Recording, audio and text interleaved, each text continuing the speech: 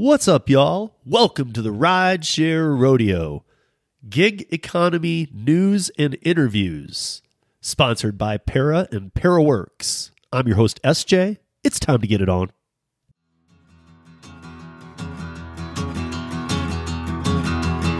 Well, midnight headlight, blindly on a rainy night, steep grade up ahead, slow me down and making no time. I gotta keep it rolling.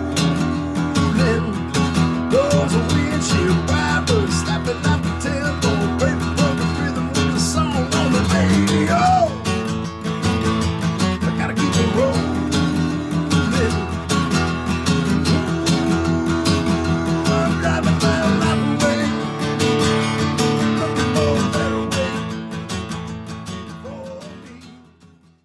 Welcome to the Para Presents the Gig Economy, a weekly discussion hosted by myself and David Pickerel, the CEO of Para. David, how are you doing? I'm good. Nice. Okay. Thought we didn't have sound for a minute. This week's topics is going to be other apps and websites and other ways to earn, but we're also going to address on something that we talked about in episode 2, which was deactivated / declined a little bit. But one of our guests here tonight had an experience last week, and I think it's worth talking about because it shows how petty and how little care these companies have for drivers and why you should have an arsenal at your fingertips and not be I guess what I want to get across before we talk about that story is if you think you're on a couple apps and you're killing it and you're like, yeah, I hear about people getting deactivated, but that won't be me. That is something that you guys should get out of your head. It always could be you. It could be you for doing nothing. And it's very important that we all know that. So, but before we jump in though, let's welcome this week's amazing panel. We got John Theory TV with us. We got Lisa, the Driven Mom, and we have Hannibal is Hungry. And of course, I already said David. David's here every week with me. So you can find their links to their channels in the show notes. All of them have YouTube channels and all of them are worth checking out. So I guess, guys, let's jump right in. So Lisa, yes. Last week, I already know the story, but I really want to hear it again. And I want to see how these people react because they're all familiar with this. Last week you were deactivated by Uber. I was. The same day, or was it the next day? Same day, right? So when the event happened was Friday, and when I was deactivated was the following Tuesday. Okay, but then it was okay, and then I'll let you walk us through it. But she was deactivated and reactivated, which is very uncommon. Usually, if they deactivate you, you're not going to get reactivated. Yeah. But sometimes they are looking into. I'm starting to think like they do look into this a little bit and go, "Hey, she doesn't have any of this kind of stuff." And right, I don't know. I think there is some weight given to it, even though I'm not even sure humans are dealing with it. Could just be algorithms and stuff. But why don't you just walk us through that from the beginning? Because I found it to be just an awful story. Yeah. I mean, I can smile about it now because it got resolved the way that it did. And I did get reactivated. But when it all happened, I was incredibly angry about it. Sure. So basically, December 9th, Friday, I was out driving Uber, doing rideshare, and I pulled up to a passenger who had 2 small children with her. And I rolled down my window, as I always do, and I said, hey, do you have, booster seats for your kids? Because they look a little young. And I asked how old they were. And she said, yeah, no, we don't have any booster seats. And as a mother of 5, I take it very seriously when people are trying to get into my car without the proper restraints for their children. I mean, obviously, it's in Uber's terms of service. The passenger is responsible to provide the safety seat for their child. And I drive in the state of Colorado, where the law is you have to be in a booster seat until the age of 7, unless your height and weight requirement is met.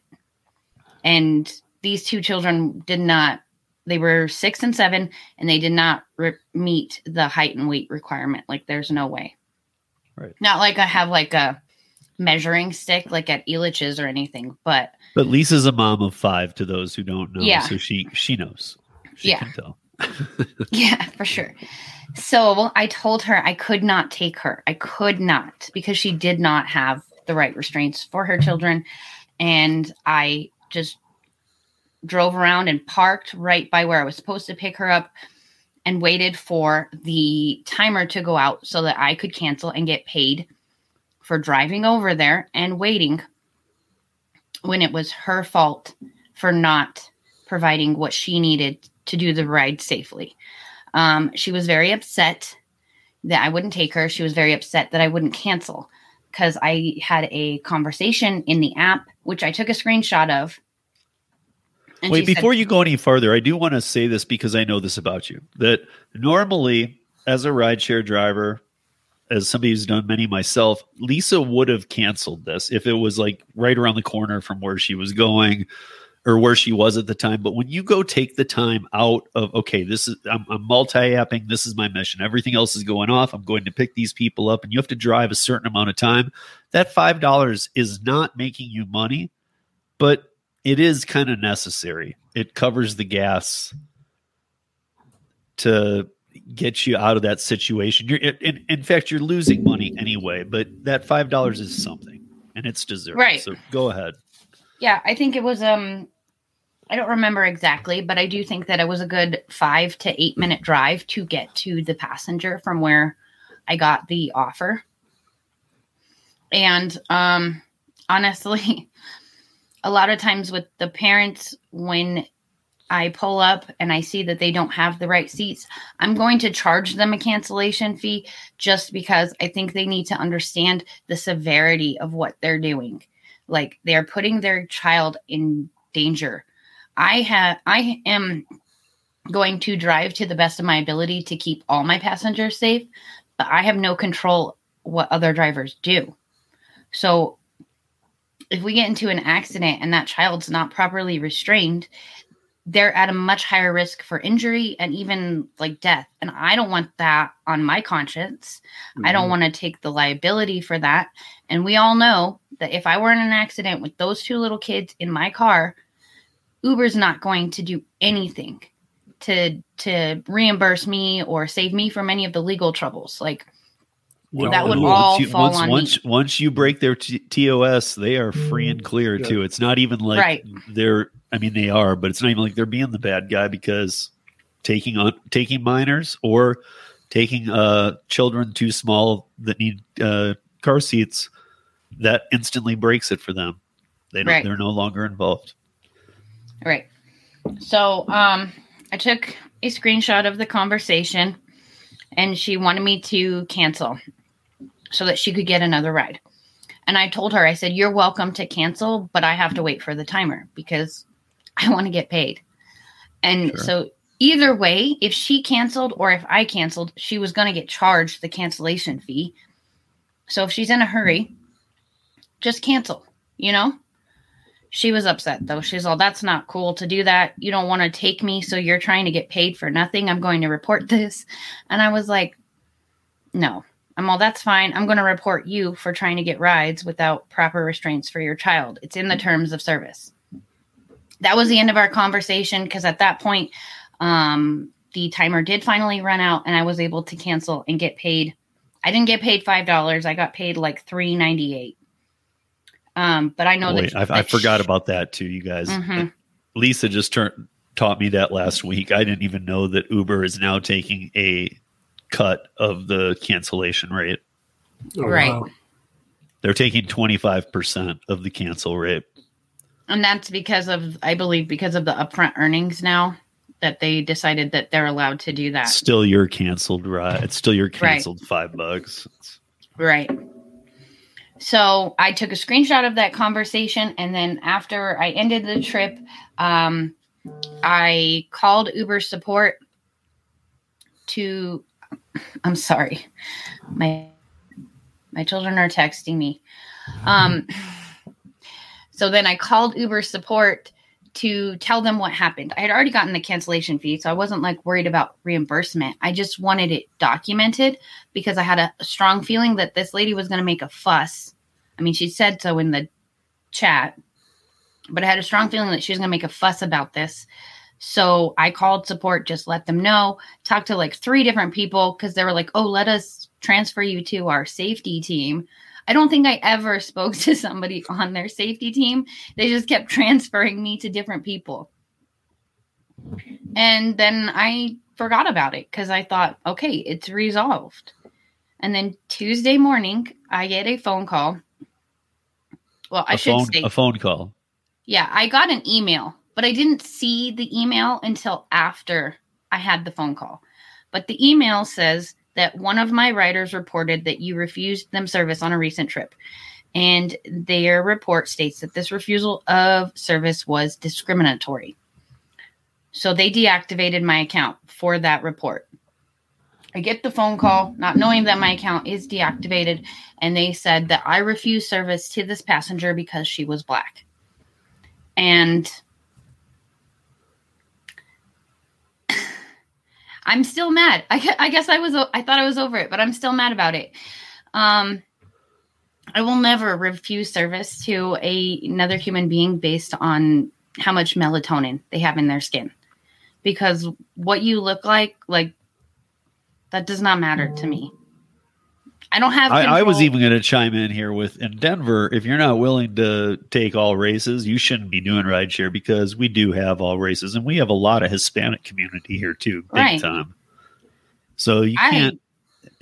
Prejudice has no place in rideshare, and you've taken many rides of people of all ethnic backgrounds. This was a play for her to get her $5 cancel rate, knowing, or on some level having to know that level of a complaint is going to make you lose your job. Right. Or your ability to work on the platform. Right. Yeah. That makes me sick. $5 makes up a lie, knows you could literally get canned for that. Right. And because she was not a responsible mother, basically. That's the real reason I refused service to her, is because she was not willing to keep her children safe while they were in my car. It had nothing to do with her skin color, I've literally, I'm glad you took, I'm glad whoever it was, I know you were doing this live, and I'm glad whoever was in the live that told you to take screenshots did, because I did this live. Yeah, it was a live stream too. My husband and I, we do live stream ride-alongs Friday and Saturday, and there was someone in our live stream chat that was like, oh, you better do a screenshot and call Uber support. And I'm super thankful for him. Huge shout out to Aaron. Because I think I would have done the Uber support anyways, but maybe not the screenshot. But yeah. Yeah, I think you got to document everything nowadays, especially you never know when something's going to turn left like that. But I think, having a community that can give you that advice and say the screenshot is huge. And I think, a lot of times these customers, they're very selfish. They're looking for what's the best for them, whether it be to save the $5 or to, potentially risk even their children in that case to get from point A to point B, which is, I think, all on the customer. So I think, I'm glad you got reactivated. And I guess let you finish the story there, because we haven't gotten to that part. Right. Yeah. So basically they called me and told me that. And I was like, oh my gosh, no. I explained to them why I really declined service to this passenger and that it had absolutely nothing to do with their race. I mean, I don't care your race, your religion, your orientation, your, gender identity. I do not care. As long as you have a car seat for your child, you're allowed in my car. If it's an unaccompanied minor, because I've also had those happen, you have to be in the car with your child, because I'm not taking on that liability either. Yeah. And So I told them what happened. Let's make that clear too, real quick. That by taking on that liability again, Uber, once you break either of those rules, Uber, their portion of covering you is done. But realize, people, that whatever you have, I don't care if you don't have the right insurance, if you have something like Buckle that covers you, or if you have full blown commercial insurance, they will all dump you too. Yeah. You cannot have a minor in your car that doesn't have an adult with them, and you cannot have kids without car seats. I think that we talked about this last week. I think part of it, before you go any further, just real quick, is that the cab industry allowed it for so many years. There are some people used to it. I don't think, and I wasn't there, but I don't think, based on what you told me, that was the case. She seems like a professional canceller. Yeah, I would say that this is not the. I mean, and I feel this way with a lot of the parents where I go and tell them I won't take them because they don't have a car seat. They do not care. Like, they don't care. They know, they'll tell me, well, other Uber drivers have done it. And I'm like, great. They're dumb for doing it. Like, sorry, but it's true. Like, don't take kids without car seats. Well, yeah, and what I was getting to by that too is that Uber knows, or these customers know, Uber won't deactivate me to call in and get my money back. Right. They know that. I know people who, until I've talked to them, even who never did Uber rideshare, but they use it, and they have canceled a lot on like things that, until I talked to them, that like maybe they thought, well, that wasn't really worth the surge. And they went through like these, and I'm like, you don't know what it does to the driver, and like had these discussions. But people do get in this pattern of, I can just cancel it. Right. I'll just make something up. This is how a lot of people get deactivated, you guys. I know it's different with food a little bit, but just so you guys understand, this is what happens day to day in rideshare. So on top of like protecting yourself, watching who you're picking up, all that kind of stuff. And why can't, if Uber, here's my thing, Lisa's an independent contractor. Mm-hmm. If Uber wants to like coddle this lady who's making a false claim, not have to take it any farther, why don't they give her $5, give Lisa $5 if that's what they want to do, and then make sure Lisa's never paired with that person again.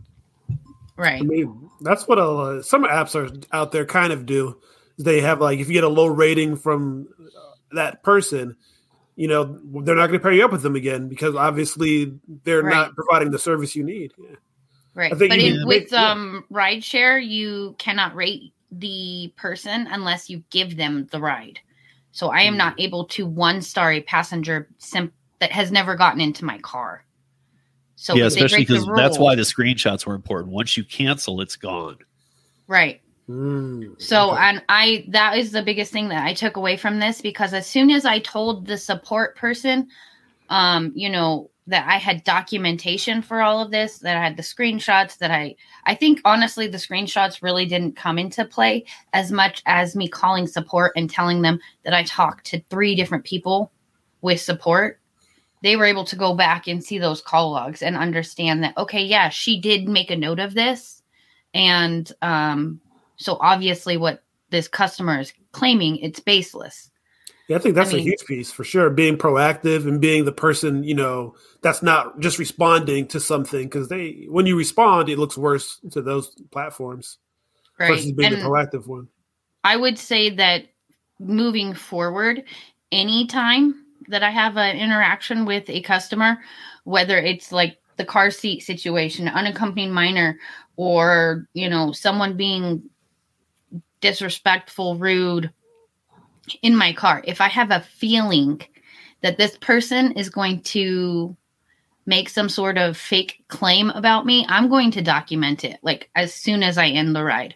Because I honestly think the only thing that saved me from this deactivation was that I had documentation for this event. Otherwise, I think I would still be deactivated. I mean, they asked some questions that to me didn't really make a whole lot of sense. Like they wanted to know if I called or texted the passenger before I got to them. And I'm like, why would I do that? Which I thought was crazy weird, because that to me, David, correct me if I'm wrong on this one, but you have a little more experience behind the wall in the fortress of Uber. But honestly, if I'm doing rideshare and I pick up a ride, never, ever. I mean, there's so few times, and you know why. There might be a scenario where you're like, I better call. But normally, under just any condition of go pick them up, there is no call. You just go get them. So for Uber to say, hey, would you have any connection with them beforehand? I feel like if you sit by her answering no, that's what you should do. And I feel like that's the answer that looks bad. I have no idea, to be honest. I mean, the only thing I can think of is they're like, did you see a picture of the lady and then, make a judgment? I don't know, to be honest. Right. Oh, I see. Why they would. Right. Well, okay. So that brings me to some para stuff. I know that is there no way to flag a situation like this? Maybe down the road, something, because this could be very important to the rideshare portion. So that's a good question. I think I think the way that Uber's an auto decline flag. I want to flag this. So the way that Uber's architected, you don't get the passenger information until the trip is accepted. So in this case, the trip was accepted. So yes, technically you could flag this lady and never get her again. So, right. I mean, that's a good thing to know too, because, I don't know, just data coming back that this person's flagged, at least, because in my opinion, she should just get the people who are not going to be doing Uber very long. They're just trying it. They're not going to stick with it. Get the noobs. So what happened in the end? Did they sort of like hop on for the third time and then they're just like, okay, your account's back on? Sort of are like. So he asked me a few more questions, ended the conversation by asking me, this is a yes or no question. Do you understand that Uber is a non-discriminatory company and you cannot deny a passenger service based solely off of, and he rattled off all of the protected statuses. And I said, yes, obviously, not an idiot. And then he said, okay, thank you for your time. We're going to be looking into this and we'll get back to you shortly. And then, I ranted to my husband about it. And then I got home and I saw, I have an email that says my account was deactivated. And then I saw another email that said my account was reactivated. So, between, I think the time that actually, let me look because I can tell you really quick how quick. Hannibal, I want to ask you while she's looking. Okay, look. So if Uber is claiming that, hey, do you know all this? Hey, do you know all that? You can't do this. Okay, yes. If she was being racist or in any way like that, yes, she can't do that. But still, is it the place of Uber to tell her? Again, they want to have it both ways. They want to tell you what to do, and yet they want you to be completely independent of everything they do. Yeah, it just puts the drivers in the most precarious and potentially an unfortunate situation. So I know, Lisa, it sucks that you went through that. It seems that particularly Steve, you kind of mentioned this already, that a lot of the apps will always go with the side of the customer when they complain. It's to a point where, I know people, and I'm talking about the food delivery side, that if one thing is wrong with the order, sometimes something changes or something is missing. And, sometimes I don't even make a big deal of it. As long as, the food is still there and no one took a bite out of it, I'm fine. I'm not going to be calling. But a lot of customers are trained now. If they call and complain enough, they will get something in return. They'll get a refund. It's not even a lot of questions being asked. And unfortunately, I don't know if they really understand that there's another human being on the other side of it that's working in terms of, rideshare or food delivery that will affect them in an important way where they're not unable to earn money because of the one little unfortunate incident that you may have to have been with, or a frustration. So I'm assuming with this mother, she has 2 kids, she has to travel somewhere, and I'm sure other drivers probably picked her up and did it. I'm sure of it. And she's frustrated and she has to go somewhere. So now I need to put this frustration on someone. I'm going to put it on the Uber driver. The Uber driver was discriminatory, even though I know in her heart of heart, she probably realized that that's not true, but she needs to feel better about whatever terrible situation she's in. And I think we see more and more of that over especially the last 2 years, as we've become more antisocial as a society. We're becoming more isolated, and we are just looking for a reason to act out against each other. But they don't understand that there's another human being on the other side there. And I'm sure most of us don't read the terms of service when we take these services. And it's just interesting how Uber tries to placate both sides, right? And mostly it's always on the other side of the driver that gets the shaft. But that's just unfortunate that went that way. But at least they did some level of protocol and due diligence to put her back on, put you back on. But yeah, I think we're just going to get more and more of that happening. And it's important to document everything. Like the moment you think this is going sideways, there's not a simple simple get in, do your thing, and then you leave. If there's any kind of issue, start saving those screenshots, put them in a folder, put them on your phone. You never know. You may think it was a totally fine, and then a couple of days later, there's something going on. You want to have that proof. I think that's a great idea. Right. Yeah, I think Uber needs to take it one step further, because I don't see a reason why this should continue to happen over and over again.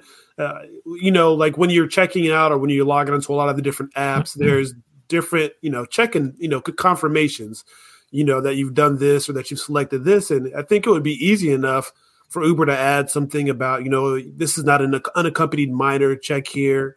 Check that if I have a child with me that's, not meeting those height, age, weight requirements, I need to have, I understand I need to have a restraint with them, check that, so that by the time the driver gets there, they're not getting into that situation where A, they're not going to make money from not doing this ride, but B, they're not going to be in an argument with this customer because of these expectations that the correct driver following the rules has, but the customer is unaware of. I think they know that most parents or most people that have small children are not going to have the proper restraints. If you don't have a car, you don't have it, right? For the most part, you probably are not going to spend, I think how much, I don't know my car seat was, but it's kind of expensive. But I had a car. I kind of made that show. I was like, I have a kid. I'm going to sure I have my own car to drive around, so I don't have to worry about that type of thing. Make sure they're secure all the time. But I think Uber knows that. I think, Steve, you've mentioned this before, where they kind of know, they have the information, and they're like, well, if we put too much restrictions on the idea you can't get this service, then we lose money. So let's just let it happen, right? And then when something goes wrong, you can point to the driver, hey, you messed up. You should have not allowed this person in without these restraints for the child. And they can wash their hands and say, we did our job. But I think they know that. That's why they want to put too many options to disqualify potential customers. Yeah, that makes sense from definitely the Uber perspective. Yep. Right. But they're out there constantly saying, I mean, not just Uber, but DoorDash and Lyft and everything, that driver safety is so important to them. Yeah. And it's like what John just said, like, yeah, I get there and then I'm having a confrontation with a customer. And I have had confrontations with angry mothers because I won't let their 14-year-old in my car without them. Yeah. And I here's why I said professional canceller about her. I don't know that, but Lisa, I'm sure you're aware that there are those types out there. And honestly, guys, these people cancel so often and go through these type things that somebody did with Lisa, that they'll call and cancel it like 3 times till, like we were just talking about, till somebody does come and we'll just take them because they don't know better. They're willing to take the risk, whatever. Right.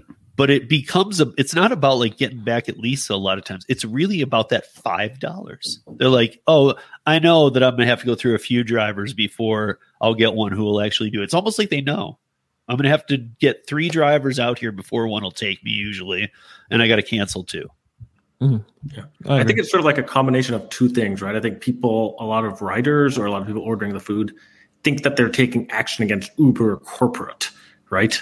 And they don't actually realize that the downstream effect of actually Uber's then taking it out on a driver, basically. And I think the other one too is just, I think it's sort of the platforms having it both ways again. Right? Like, we want to be able to have more rides from riders, so we're going to turn a blind eye, which would be okay if you then had the drivers back, right? And I think it's right. Right. It's like we're going to make the conscious decision to turn the blind eye, but make it your responsibility and throw you under the bus if something goes wrong, right? And it's just not cool. Yeah. Yeah. They don't. Yeah. Even it shouldn't matter if it's your 2nd day or your 100th day. They should, they either should have your back on some level or they should have nobody's back on any level. Right.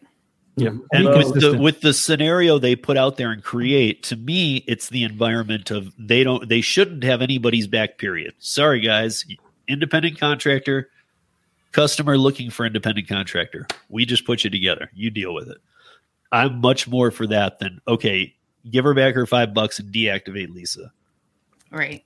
Although Hannibal just made me look up child car seats, and I didn't realize they're $40, $50, $300, $700. I was like, But you can also, yeah. dude, I what is got going Max on? too. You can also get them for, like, let me put it this Oh way. no, there's like no. Most of them are $30 or $40. I'm just shocked. There's a $700. So anybody who goes to the airport with kids, or I've never had an issue with this, but anybody who goes to the airport with kids, always a car seat.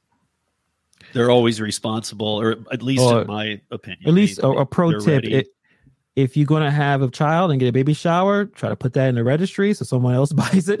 Yes. Because Yeah, for I think sure. I think I spend at least $200 to $300 on the car seat. I Because mean- then also you start to get panicky, like, okay, what's the best? You don't want to get the cheapest. You want to get like the most expensive because you think it's going to protect the. You know what I mean? So, but you definitely want to protect your child. And I think even if you don't have a car and you're going to be taking a lot of Ubers and Lyfts, I strongly recommend. It's in the protocol. It's safe. Go get one. Just have Right. one. And I think you don't have to worry about it because accidents do happen. You know. Oh, yeah. Right. I mean, 50% of accidents are the other person's fault. Yeah. Good one. Good one. I would say, as a mom, I understand not wanting to carry around booster seats or Tough. car seats Get a because car those then. things are huge and bulky. I can understand that. But guess what? There are car seats available that are very compact, like travel car seats, Mhm. and they're like $30. Or quit trying to get the cheapest ride out of Uber and do what you've Or what's do crazy what's to me is, like, always now been that- known. Call now a that there's cab. sort of a record, Even though it's still right? dangerous, they allow it. right. Well, for me now, there's sort of like a record about sort of this lady or some other lady or some other person who doesn't use a car seat, right? What's crazy to me is sort of in the letter that Uber wrote to us, they're saying, hey, David, by offering Para, you're invoking drivers to break the terms of service. And you're just like, in this exact case, you Uber yourself are You're right. invoking drivers to break your own terms of service on purpose, right? Yeah. Which is- yeah. You know, David, I was saying that I know that like Uber dabbled, and they very much dabbled with having profiles and letting you favorite a driver. I mean, they got out of it real quick, but they dabbled in it. I don't see why they don't have to allow the favorites. I think it would be a great idea, but people, the churn rate and stuff, some of you might be favorited and then they're just gone. I get some of that, but what I don't get is why each driver can't have a personalized message that whenever they accept, not declines, obviously, but whenever they accept the ride and they're on their way, not just your driver is on the way, the Uber message, because again, Uber's not the independent contractor. They're just the SaaS passing it along. So why can't Lisa write her own or I write my own saying, hey, I no smoking in my car, even though some of these are in the TOS that, like you said, people don't read them. So no smoking in the car, no children without child seats, no minors, unaccompanied minors under 18. Why can't No open containers. if this is a problem, please cancel right away? So that something like that, so that somebody would get, so that me, the customer, would go, oh, I am trying to scam them and get kid seats in there, but they specifically say no. I think that's actually one of the more requested features that we've had is, can you just automatically send somebody who accepts that a customized text? Right. Or Do we even have like to in a customized one that you don't have to do it every time. It's just, you just default. Oh yeah. You just set it and it gets Yeah. sent.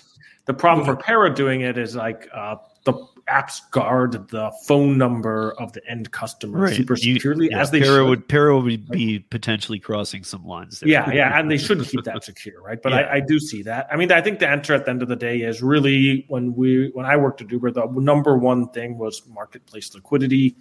Basically, the whole goal was, what can we do to get that ETA as low as possible, because that's how we beat Lyft, right? And that's really the lens. Exactly. But wouldn't they rather like that? If Lisa's coming to get you and you're trying to play this scam, wouldn't you rather get an immediate alert saying Lisa's on her way and then here's her rules, and you see it and you're like, ooh, she's hard on that one. Let's just cancel. And then just try, because you're going to get it quicker anyway. Yeah, the illegal ride you're looking for. Yeah. Like where I live back home, we had a bunch of break-ins in the neighborhood, and my dad went and built like barbed wire fence, and the neighbors came over and they were just like, "Hey, that fence isn't that secure. If somebody wanted to get in, they could get in." My dad's like, "Yeah, I just want somebody to walk by and be like, I'll rob anyone else but this guy's house." Right? He's like, the goal isn't for my fence to be the most secure. My goal is to funnel them your way. Yeah, I mean, your dad was actually pretty smart because criminals want to do the least amount of work. So if a deterrent like that will make them go somewhere else, pick an easier target. For sure. And I guess one of the biggest things and why we probably hit on this so hard tonight, guys, was because going into the next year where things are going to change in many states, even with the upfront pricing, this isn't going to protect you. It's just showing you transparency. It's not going to protect you from these type of situations, though, is really watch your back. If like in Lisa's case, once it comes down to the lady, if she really couldn't tell, but if she even felt that like maybe she's going to really push this, then just cancel it. Even though, like I said, it's that $5 helps, but it's not a game changer. Right. It just helps a little, but like you also don't want to go around doing that favor all the time too, because that's what they want. But with all the changes coming in, just don't, again, it's one of those things. Don't count on Uber. And remember, they're not going to help you. They're going to help the customer always. But in Lisa's case, she got very, very, very lucky. And I'm just going to say it that way, that she got reactivated. That's my opinion. I don't think that happens too often, even in cases like this where she's completely in the right. I just don't think it does. But thank you for sharing that story, Lisa. Oh, yeah. Let's move into some other apps because I want to talk about this 2022 ending. And we've talked about like all these, all the big boy apps and a couple that we're going to hit on here because I know that I'm going to ask about John about 3 that I have worked one of. One never came to my market. And I didn't work one of the 3 because the Drivens told me it sucked here. And I kind of had already been told that. So Lisa and Tony said, ain't worth it. So the one that I have done that you've done is Shipt. Right. And I want to hit on that a little bit. Spark and Corner Shop. Like you had a shot at Corner Shop. I never did. I never got it here. Corner Shop was a quick, fast love affair. It was here, then it was gone.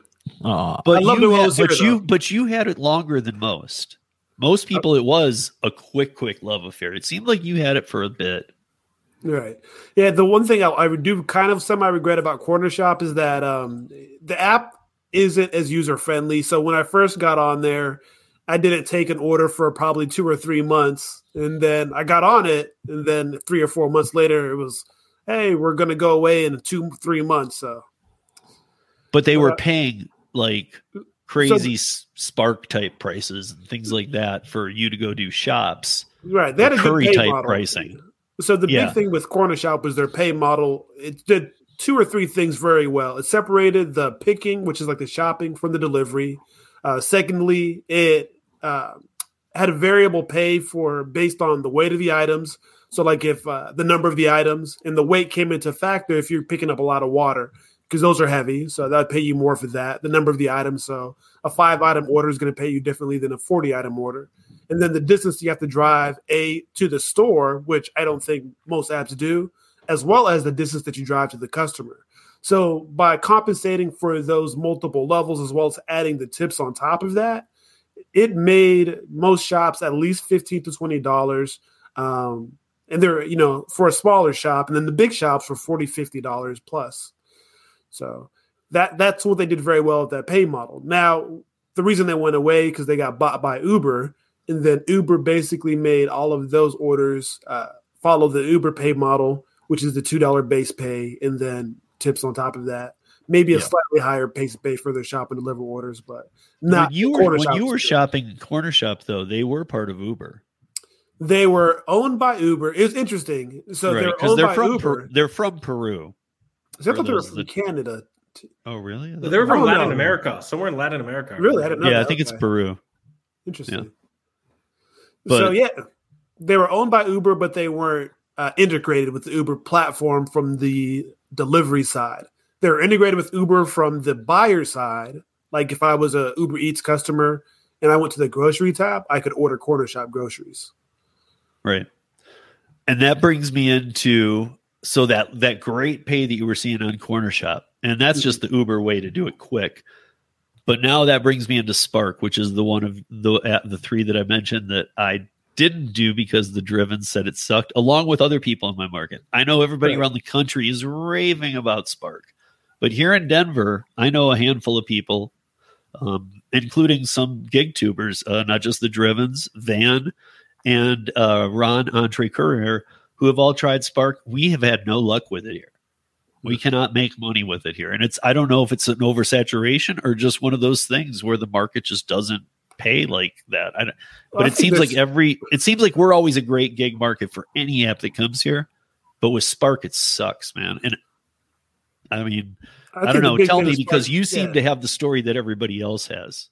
So I do think Spark is market dependent, because at the end of the day, Spark is Walmart. And if you're, the people in your area aren't shopping at Walmart, number one, you're not going to get a good enough order Everybody value. shops Walmart here. We have tons of them.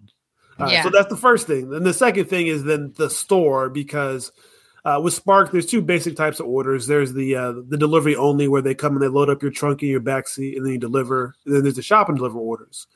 Now, if you're getting a lot of those delivery only orders, then you're going to be subject to the wait times at that store. Number one. Number two, that's if you even get a good order where the people are tipping well. So there still need some tips to make Spark worth it if you're doing those delivery only. Now, on the other side of the coin, their shopping orders, I'm not sure how they how can I say this? I guess how they determine how many shop orders are going to be at a store, but those are the orders that I prefer. They have higher base pays. The shopping order is like a $15 base pay, and it goes up from there based on the distance, the amount of items. I've seen a shop and deliver order that had just the other night had a $50 base pay on it for, I want to say, 60 items. So that's something that I'm not seeing on the other platforms like Shipt, even on Corner Shop. That would have been probably a pretty high base pay. But now, like I said, if your store is not getting a lot of shopping orders, then it's probably not going to be worth it, because you're going to be stuck to either getting a good order based on the tips, and then B, if you have a wait time, it's going to depend on that wait time if it's worth it. If you have to wait an hour for a $30 order, maybe it's worth it, but it's oftentimes you're going to be waiting to get a second order, so it's not going to really be worth it in the long run. Sure. Yeah, and in some markets, and then there's markets like Dashing Grandpa. He raved about Spark for the last 6 months, and he's just now starting to say, I think I'm seeing the downfall. And I've been telling him for a while, hey man, all the honeymoon periods end. I'm going to knock wood, but I've been surprised how long Curry's lasted. I don't want to make it bad, but I know I know it's also stuff that people pay a lot of money for that needs to go quick. So I understand the Curry model a little bit, but I don't think Walmart Spark is here to stay at these rates. That's my take on it. Right. I would say there's some things. There's one thing that just happened last week that it's interesting. So Walmart Spark, there's already been a reduction in some of their, I want to say, base pays, from what I understand from people who have been shopping longer and have been doing Spark longer than me. But one thing I've experienced since I've been on Spark is just last week. So Spark has, for their shopping orders, if you go when you're shopping and you can't find the items in there, say it's a one item shop, and then that item is out of stock, the order gets canceled because the item's not in stock, and you would get paid $11 for that cancellation. Now, as of, I want to say 3 or 4 days ago, that cancellation fee for items being out of stock has dropped from $11 to $2.50. And so I didn't even know this until I was on Reddit and somebody mentioned it. And I was like, that just happened to me today. And I looked in there in my earnings expecting to see $11, and I saw $2.50. So there's definitely, that's a big decline. It's not a situation that happens often. But it's the first step. Right. It's happening. It's not where it's not where it ends. Happening. Let's just be straight up about it. It's not where it ends. It's just the only thing constant in life is change. And, these companies are going to change or make changes that are going to make them more profits. So, yeah. And then the last one I wanted to ask you about was Shipt, because you and I had been talking. Last winter was my first time using Shipt. You were making videos about it. That's actually when I was probably watching your channel a lot, because you were a little in front of me with all that stuff. So I was actually just watching only your channel about Shipt stuff, and I was learning all of it. Going, okay, like you were teaching me some tricks. You taught me the trick about being able to use my my information to get gas points and things. I had no idea.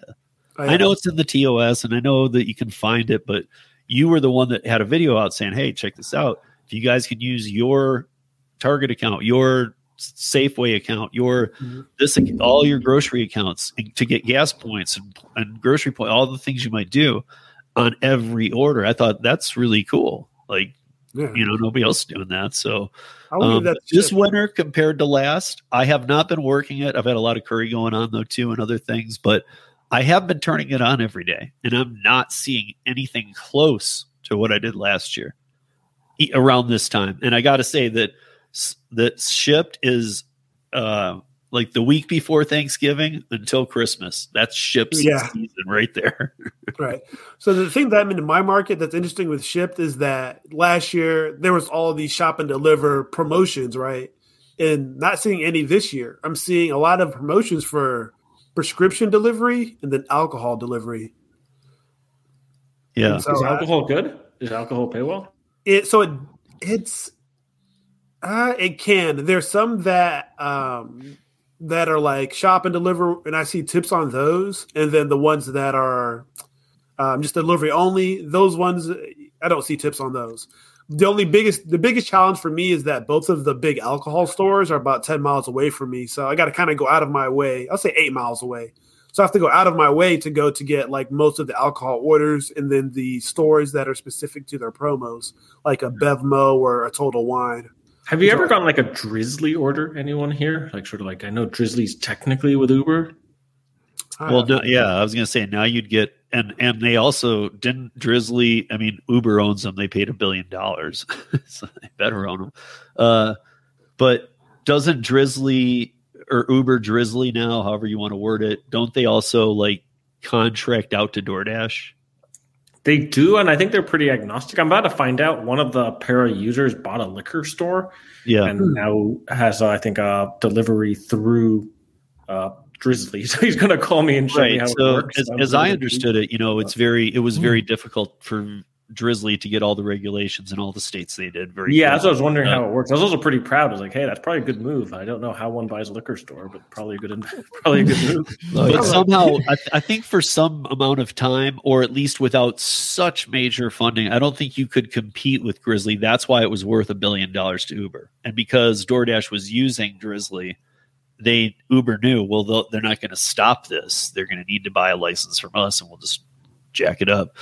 But I know that, David, I know you're all about the pharma space, and I know you're all about the delivering meds, and I know that you were just asking about that liquor stuff, man. I still got to say, I believe in it, but I think that I think everybody needs to be very careful right now, because this is one of those times when nothing has been set in stone, even by the companies, of understanding it. And coming from the liquor license world, I can tell you that everything I see and hear about liquor deliveries goes against everything I've ever learned from the state, from tip certification classes, from being a bartender, from working in the bars, from being a manager. It goes against everything I know. And I feel like with these companies, when something goes against what you know, be careful. And you're now delivering alcohol. I don't know. Just because here's what I know, that it sounds weird. A lot of people might just not believe this, but just because Uber tells me it's okay, I don't buy that. Probably the same way you feel about alcohol delivery. I'm kind of the same skepticism about prescription delivery, because you never know what's in those bags, controlled substances or whatnot. And I understand there's probably 80% of it is probably, we'll say, aspirin and stuff that's probably not too bad, but. Right. Or, what about the people who, like people taking lots of pills who are, maybe they're in a lot of pain too or whatever, but they're in a daze sometimes, and somehow they counted it and they're like, John stole half my pills. Now you're fired. Yeah. Yeah. Or anything related It's to a stapled bag. I've delivered for shipped a couple pharmacies, and I was like, I'm not doing these anymore. We got a pharmacy company who actually pays. They're offering to pay really well for drivers, but they are delivering controlled substances. They just straight up said most of this is controlled substances, but they're going to pay $8 to $12 per drop off and 25 cents a mile, basically. But what I would want to know, David, is are they getting you bonded through them? Oh, so that's where I was going to go with this is what's happening is Jimmy and I are going to Hagerstown, Maryland, which is where their headquarters is, and we're going to be delivering for a couple of weeks just to get a sense for like, what is this like? Are you good? Like, you know, what are the customers like? What is the experience like? What happens if you get in trouble? All of that. So I think, you know, yeah, that's going to be my mid-January, which would be. I agree. We'll get there, but right now I feel like it's like, well, yeah, we just started offering that, and if like some lawsuit happened, again, I feel like they're going to turn their back on you just because they offer that service. Again, till things, and hopefully they won't, but till things change or get some kind of regulations, you're an independent contractor. If you decide to pick those up, that's on you. You got to head to the customer. I won't get into it too deep because I want to have time to get in this last stuff about some other apps with Hannibal too. But Uber Connect is under federal investigation right now for drugs. And I was saying that's why they were shut down in 2017 in the Bay Area, was because all it was a drug ring. And they said no more of that. And they shut it down. And now lawmakers are both sides of the aisle are calling like, hey, like how nobody knows what's going on in these. And I had some people say to me, well, but what about this or that? Or, you know, if you drop a package in a mailbox that's already weighed and you've postmarked it, you're mailing it. Yeah, but okay, those go through scanners. Even the ones that you drop in a Dropbox, they don't just go into a guy's truck and then he takes it where it's going. They go to a warehouse and then they get scanned or whatever. I can tell you that walking into a FedEx or a UPS store these days is not the same. It's not just like, hey, how you doing? Okay, I'll take that. Now it's like, okay, let me see your ID. Like they're very serious about who's coming in there now. So like to have an Uber Connect guy drive up and go, hey, open your trunk. Here, go deliver that for me. Like there is no accountability at all. I mean, there's a reason that these people are choosing the lowest security method to deliver these packages. Yeah. People underrate criminal intelligence. They just apply their intelligence to the wrong things. So Hannibal and I do a show once a month called Beyond the Algorithm. It's on his channel. Hannibal is Hungry on YouTube. And it's really been fun, but I think that it's been interesting too, because I think in the new year, this is going to play out huge because we talk about dumpling. We've talked about curry. We've talked about Rover. We've talked about renting your Airbnb yard out for a dog park. We've talked about other last mile services, medical couriers, work from home gigs, all these things that people need to be starting to look into. Again, if you're a multi-apper, this would be major multi-apping because you might find some days you can do some of this from home. So I don't know, Hannibal, like you want to roll through some of the things we've talked about with Beyond the Algorithm, because I think we've hit on a lot of really cool stuff. Yes, definitely. I mean, including cuddling. I'm kidding. That's not. But we talk about a lot of different apps and services. Most of it's not even apps. It's really websites you sign up for. And I think what we preach on that segment that we do at least once. I think at one point it was twice a month. We're figuring out the schedule. I think it's monthly. But the idea that you can leverage your skills in other ways to generate income. It doesn't necessarily have to be based on, food delivery or rideshare. There's a lot of different things. I think in this community, there's so many talented, hardworking people that have all types of skills, but they don't think they can leverage them to generate income. And the more you take the time to learn, if you love writing, if you have experience with cars, there's so many different types of experiences that people are willing to pay you for if you take the time to look up some of these jobs or gigs. So I think it's a great it's a great segment, just a great video that we do live stream that we do just to have just to spark some ideas into the gig economy community to think about, like, you know, it may not just all be about courier, but courier stuff is great too. But at the same time, it's a good idea to kind of expand a little bit, you know, get out your comfort zone, try new things out because you may actually enjoy them and the pay may be even better than what you're currently doing. I was going to say, like, if you look at Hannibal's, like, I was going to ask him right before we went live, like if he had a quick, but I didn't want to have to, you know, clip anything or whatever. But I've seen a couple of videos of his where he posts his Rover earnings.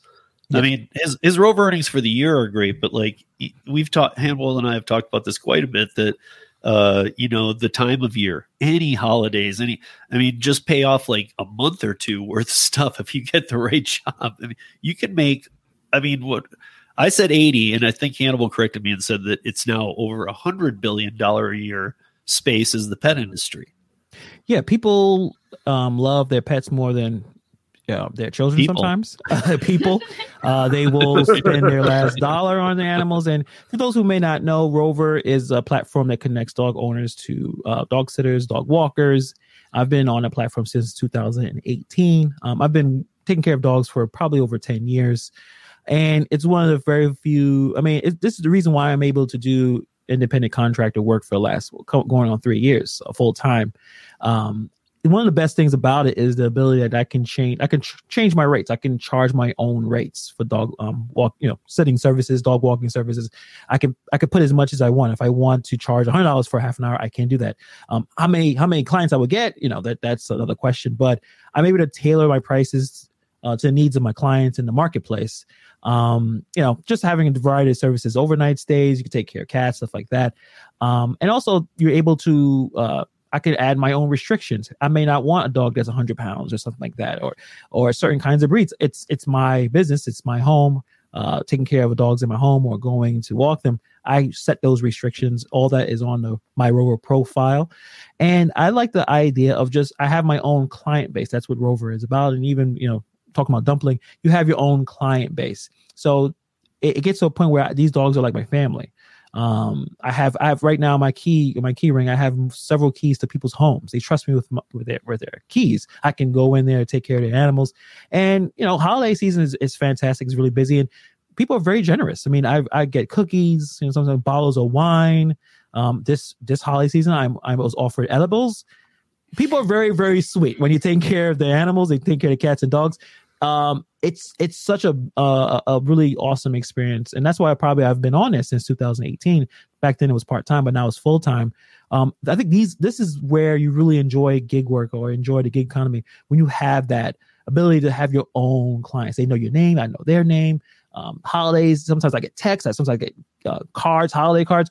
That's why I enjoy it. And I think if there was some way to get the other apps to kind of figure that, Dumplings kind of figure it out, but the idea that having those kind of relationships really build the business, I think everyone will be a little bit happier, I think. Yeah, I think that's huge. I think for two reasons. Number one, with Rover, like you mentioned, able to set your rates. Essentially, as the economy and inflation changes, DoorDash drivers are still getting the same base pay. Yep. With Rover, you can actually run it like a business. You can increase your rates to commensurate with the way that costs are increasing to run your business. So I think that's huge.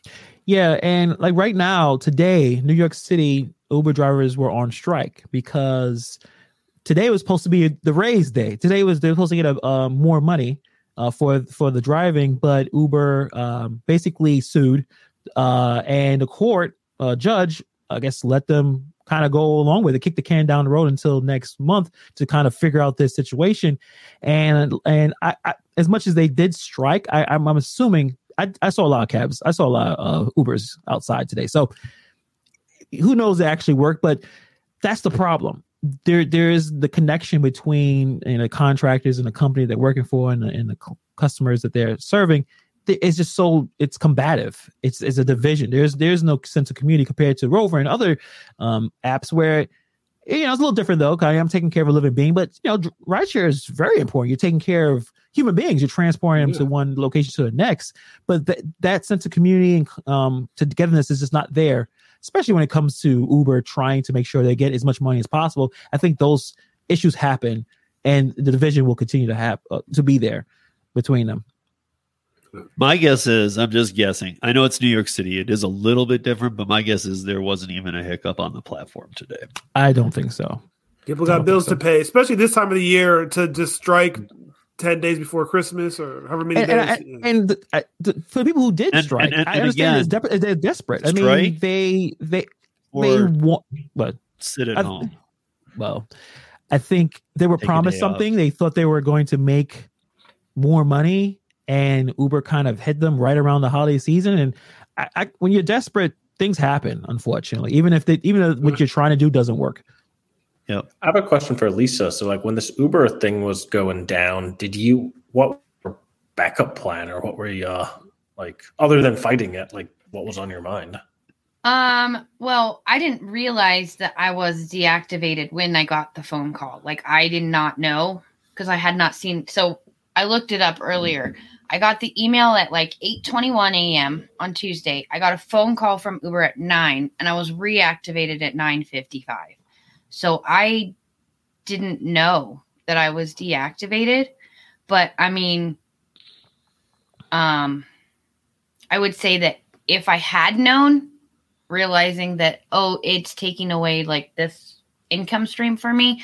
I do have other apps. Like I have Lyft, and actually a lot of times Lyft Lux is my bread and butter. It's like I'm on Lyft more than I am on Uber.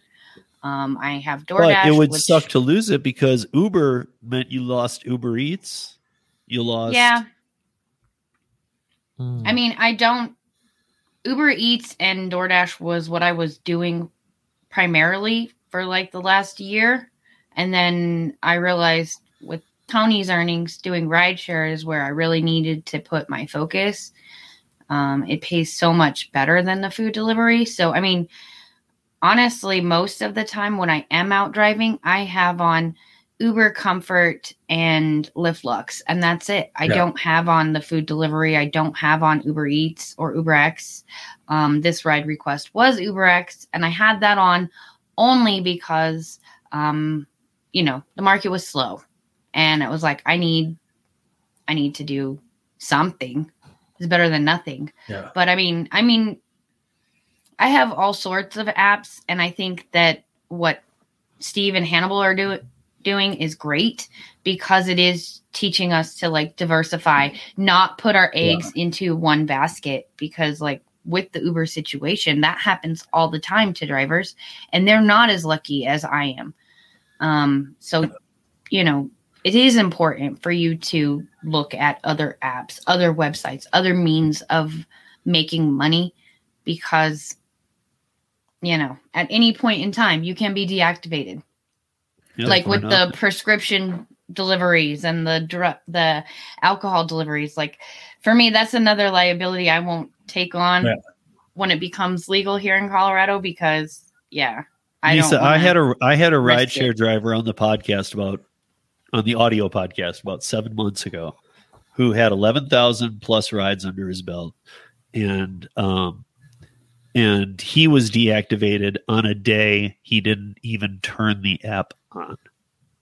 Yeah, I remember you telling me about that like last week. I mean, I've heard of this from other people too, but I had him on the podcast and we went through it, and he was showing me, like, we went through all these screenshots and everything, but it was the audio podcast. So obviously not helpful, but it was to me. But it was crazy. He didn't, and I mean, like, I was thinking, well, did you turn it on? No, you just weren't working. But he really, like, I can genuinely say he didn't turn it on. Well, I mean, the day that I was deactivated, I didn't turn the app on either. It was a Tuesday, but it was from, an event that had happened. Am I remembering this wrong? I feel like you got the reactivation email before the deactivation email. Okay, well, I saw the reactivation email before I saw the deactivation email. So it just seemed very Uber. So okay. But yeah. Hannibal, if you got something interesting, I'm down to try something. So if you got something on that list you want me to try, I'm down to try something. You know what? We'll talk. We'll talk later. But yeah, we're gonna. I mean, me and Steve are gonna probably. Obviously, the New Year's coming. There's some other ideas I've seen, stuff that we kind of ran through. Because there's some episodes we've been really intense. Well, a lot of information. I think we should like break it up even more for certain situations. I've seen some jobs and some gigs that are very beneficial, especially for more stay at home. I think you guys like to be outside and kind of, do your thing. But I think, there's some people that may want to just chill at home and they may not necessarily earn as much, but the car stays a little fresher and they get to hang out, be in their pajamas. So we will have more of those kinds of jobs the next year. Especially if how the economy is kind of shifting around, but we definitely have more come out there. I would say, Hannibal's writing now too. He wasn't doing that when I met him. I mean, maybe he was, but not like he is now. But, but David, also one of the ones that we didn't even mention that I think you were either trying or looking into was luggage. Yep, looking into. I haven't gotten a good luggage one yet, but looking into it. Okay, well, let's go around this and see if we have any final words, or is there anything else that people? What's your? Everybody give a let's all give a quick 2-sentence what gig workers should know in 2023, whether new or veteran or. I've got to run, but I think sort of it really is diversify options, be in charge of your work. Right. I think, that's the takeaway from the chat here. Hannibal, what do you got? I think definitely you want to be safe out there. I don't know if life, you still want to take some chances, but there's certain situations I think I'll go with what Lisa was saying. If you want to trust your intuition, when you think that something is not going the way that it should be, and you just feel it, the more you do it, the more you have that feeling. It's always good to document, sometimes to back away. Definitely want to be safe because 2023 may be a bit shaky, volatile year, especially for the economy. So just be safe out there. John, what do you got? Man, I would say going into 2023, lean towards, this is me personally, but towards being smart with how you're using the gig apps. Look at the mileage, make sure you're taking care of your car, make sure you have backup plans, and make sure you're diversified. But make sure that you're getting the most out of your time, the most out of your effort, and then having a backup plan. So just being smart and having a backup plan. Mm-hmm. Yeah. Lisa, how about you? I would say definitely set goals for yourself and figure out what apps would help you reach that goal the fastest, and don't do anything in your market too. Yes. Be smart, do some research, understand your market. Sometimes that's through trial and error, and don't do anything that you're not comfortable with. I know a lot of women are not comfortable with rideshare, so don't do rideshare if you're not comfortable doing it. There's lots of other ways of making money that's not going to put you in an uncomfortable situation where you feel unsafe. So I guess my last thing would be diversify. Just like investors do with portfolios, diversify your gig work as much as you can. We've always said be on as many apps as you can, be multi-apping, but by this diversify for 2023, I'm actually thinking differently. I'm thinking get on all the apps, get on some of the websites Hannibal and I talk about, go deliver some luggage and get your hand wet in it. Even if you stop doing it, don't quit, just leave it open in case you want to go back, but have as much as available as you can to you. Holidays, luggage delivery pays a lot better, I'm sure, than middle of January, so the holidays are great, but also in 2023, if you multi-app, let's just keep it easy and say you got 5 or 6 apps, you're multi-apping and you really only work 2. I would say in 2023, try and work a couple hours on every one that you're multi-apping a week, or a couple deliveries or whatever rides or whatever each one is calling for, but don't just turn them on, see if they're offering good or not. Even, I'm not saying take bad offers, but find something that, it's not great, but let me take it, just to show activity on all these apps. that you are a weekly user, because I think that is going to be sooner or later, guys. Like I'm going to say something here right now. Lyft and Uber already do shared data. So if they deactivate a driver, they like for any kind of like, if you get accused of in the rideshare industry, you are guilty until proven innocent. So if like you do, if somebody were to say that they were some person was drunk and I drove them home and they said I touched them, that one doesn't just get me deactivated from Lyft. Lyft actually sends something over and does a data sharing with Uber, and they deactivate me over on Uber rideshare too. So it depends on the offense, but that, I guess my point is, if that's already happening on any level, soon it will be happening. Like there's going to be some, like I can't remember what the lawyers thing is called, where they can like instantly send documents, and it's just for lawyers. But pretty soon these apps are going to have a way to go, hey, he just broke this, like, and who knows, you might do something on one app, and even maybe you did do it and you're like, I shouldn't have done that. And then all of a sudden you find out that day you're deactivated from 3, that one and 2 others. I think that kind of day is coming. And I say diversify, do everything, because gig work is all about that. I'm used to the traditional gig work of going and doing production shows, whatnot, being on set for days, knowing my daily pay, my per diem, my hotel, everything that's involved. I know it all up front. That's why I'm a big transparency person. But 2023 is going to be strange. Some states aren't going to have choices, and the ones that are, diversify immediately. And that's, I could give a lot of different pieces of advice here, but I think that's one of the biggest ones with me right now is diversify, and do it now, because like if you're not signed up for a couple apps and you've just been putting it off because you're doing good on the others, sign up now, get on it before the new year. Definitely. I don't even know if there's any logic behind it. It's just a feeling I have that it's a smart play right now. If there's any apps you're willing to work, you're not on them, get on them right now. So with that said, this is normally where I say bye to David. But that's a wrap. Thank you, Lisa, John, and Hannibal, and for joining us. And again, you can find all their YouTube channels in the show notes. And thank you, viewers, for watching, and join David and I back here every week for another Parapanel. And have a great week, everyone.